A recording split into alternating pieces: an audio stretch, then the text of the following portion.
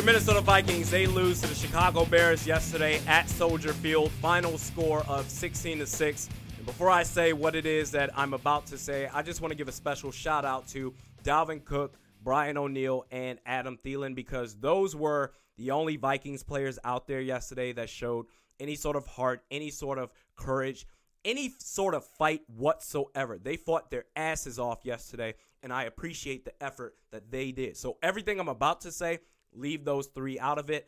And I don't have time to go down the rest of the Vikings roster player by player or go off on the entire coaching staff as a whole. So rather that, I have about 5 Vikings members that I'm going to talk about. Let's start with Stefon Diggs. Stefon Diggs is really starting to piss me off. I don't care that he had over 100 receiving yards. Just under 7 minutes to go in the second quarter. Kirk Cousins hits, it's 1st and 10.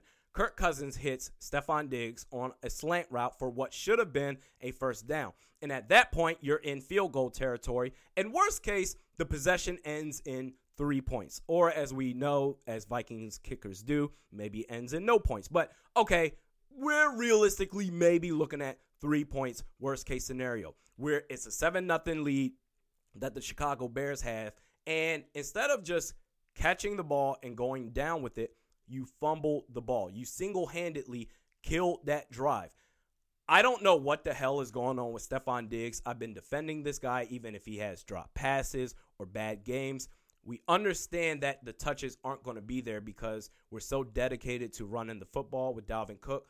But even still with that, the touches, I was thinking that the touches that he will get, he'll make the most out of it because big picture, he's still a big-time playmaker, one of the best receivers in the league, and you fumble the ball. Going up against the Chicago Bears at Soldier Field against that defense, the margin of error is so freaking small. To have blunders like that is really, really unacceptable. You need to get your head out of your ass and play better as a wide receiver that we know you can. Next, Xavier Rhodes. Xavier Rhodes is now the equivalent of Humpty Dumpty trying to play cornerback in the NFL. He looks slow, he looks lazy, he looks fat, and he really looks dense at times. There was one play in particular, I'm pretty sure it was Allen Robinson, but I can't remember Allen Robinson who went off on him. But the guy that Xavier Rhodes was guarding, there was one particular play where Rhodes was just keyed in on, he keyed in on Chase Daniels, what he was doing, that he completely lost sight of his man, made a move, and got the reception for a first down. So, and this actually goes to Rick Spielman and Mike Zimmer, because I said at the start of last offseason that I would have traded Xavier Rhodes because the hope factor amongst the rest of the NFL was, okay, 2018, that was just a mishap. It's not going to happen again. He'll bounce back to his 2017 form, which I thought at that time, I thought he was the best cornerback in the NFL. But I would have traded him because I was skeptical in Xavier Rhodes. I was really not confident that he was going to return back to his 2017 form. So I would have traded him, and instead, you guys kept him on the roster. So by keeping him on the roster at, what is it, an $11.5, $12.5, $13.5 million cap hit, by keeping him on this roster at that price, you said by your actions that Xavier Rhodes gives the Minnesota Vikings the best chance to win. And if you're surprised by Xavier Rhodes and his drop-off in play, then that's a you problem. Or who knows, maybe Mike Zimmer is so blind that he's just like, Xavier Rhodes, he's doing great. What are you talking about? Whatever. Anthony Barr, he's the next guy. Anthony Barr, I never want to hear anything about this guy being decent or even okay or even somewhat good in pass coverage, because he is not.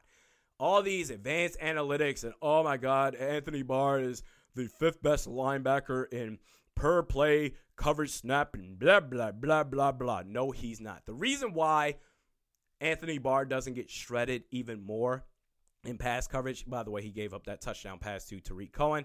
The reason why he doesn't get shredded in pass coverage is because he's guarding a bunch of, no disrespect, he's guarding usually a bunch of nobodies, fullbacks, the second string tight ends, dudes that aren't going to see targets. So half the time, he's not seeing targets come his way. But when you put him against a Tariq Cohen or a Todd Gurley last year, or running backs that can actually catch out the backfield, he's going to get shredded every single time. So I don't want to hear nothing about that.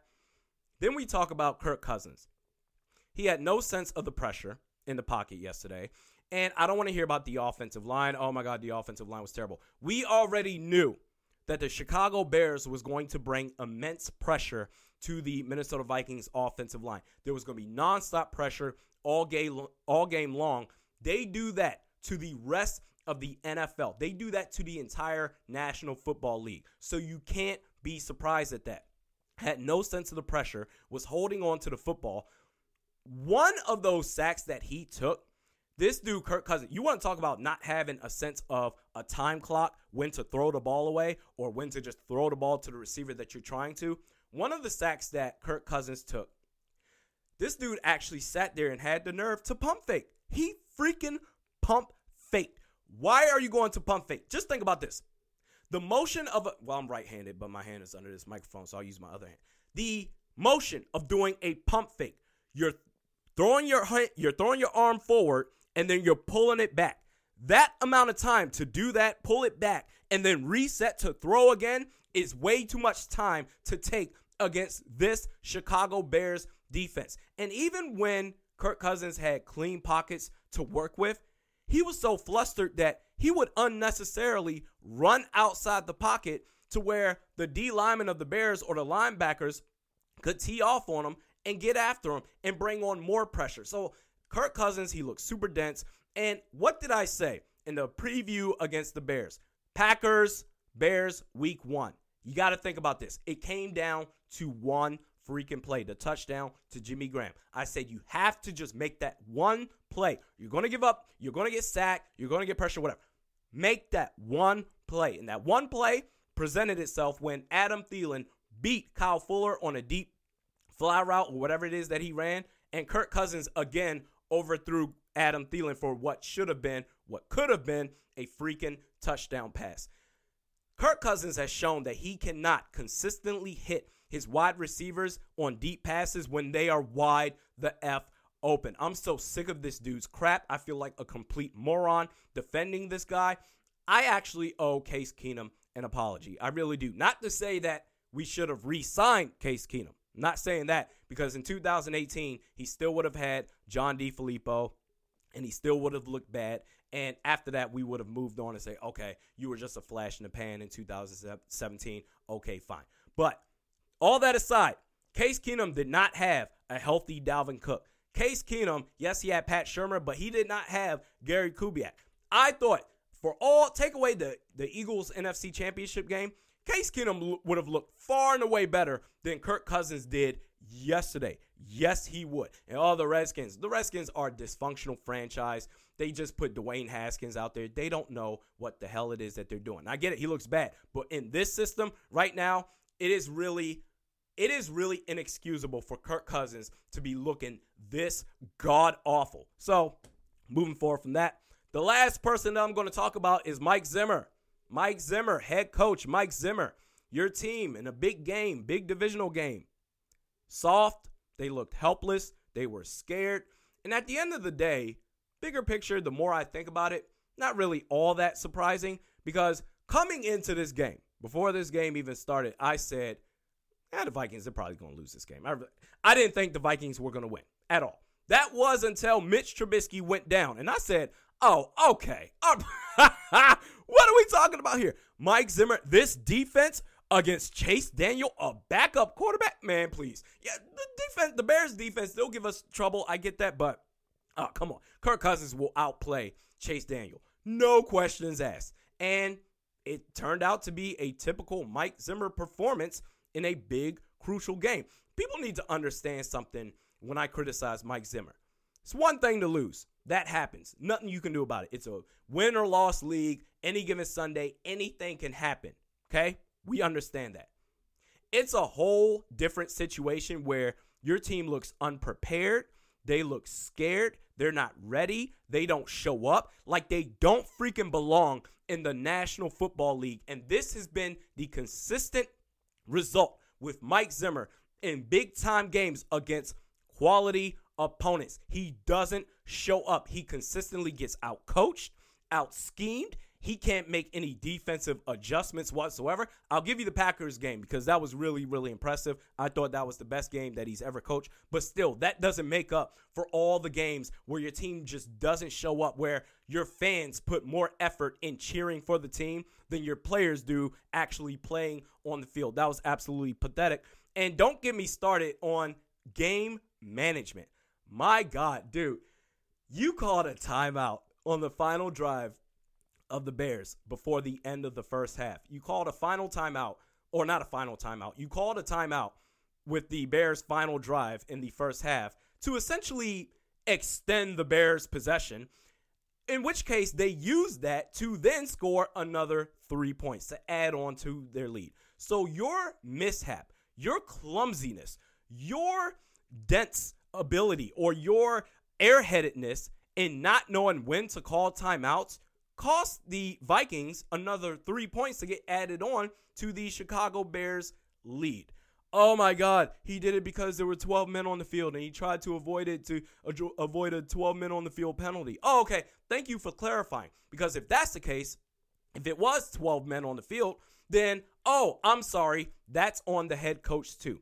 You don't seem ready at all. I've said this before. I don't even have the energy to really go off on this rant. And oh my God, Mike Zimmer. Mike Zimmer is a fraudulent head coach. I've said this for over a year now. Mike Zimmer is a defensive coordinator posing as a head coach. I'm just excited to see what new excuses we're going to come up with for Mike Zimmer after that piece of crap that we saw out there. I don't have the energy. I'm so exhausted that I don't have the energy. I know who Mike Zimmer is. I know exactly who he is. And I did say that this team, they'll be able to compete for a championship because of Gary Kubiak. So the defense, I expected them to be fine and all that stuff. But I thought because of Gary Kubiak being added on to this team, that would be the difference maker, that, okay, this team can still win a championship in spite of Mike Zimmer and his clumsiness, game management, and not being prepared. The offense would take a major step forward. And, run the ball, which is interesting because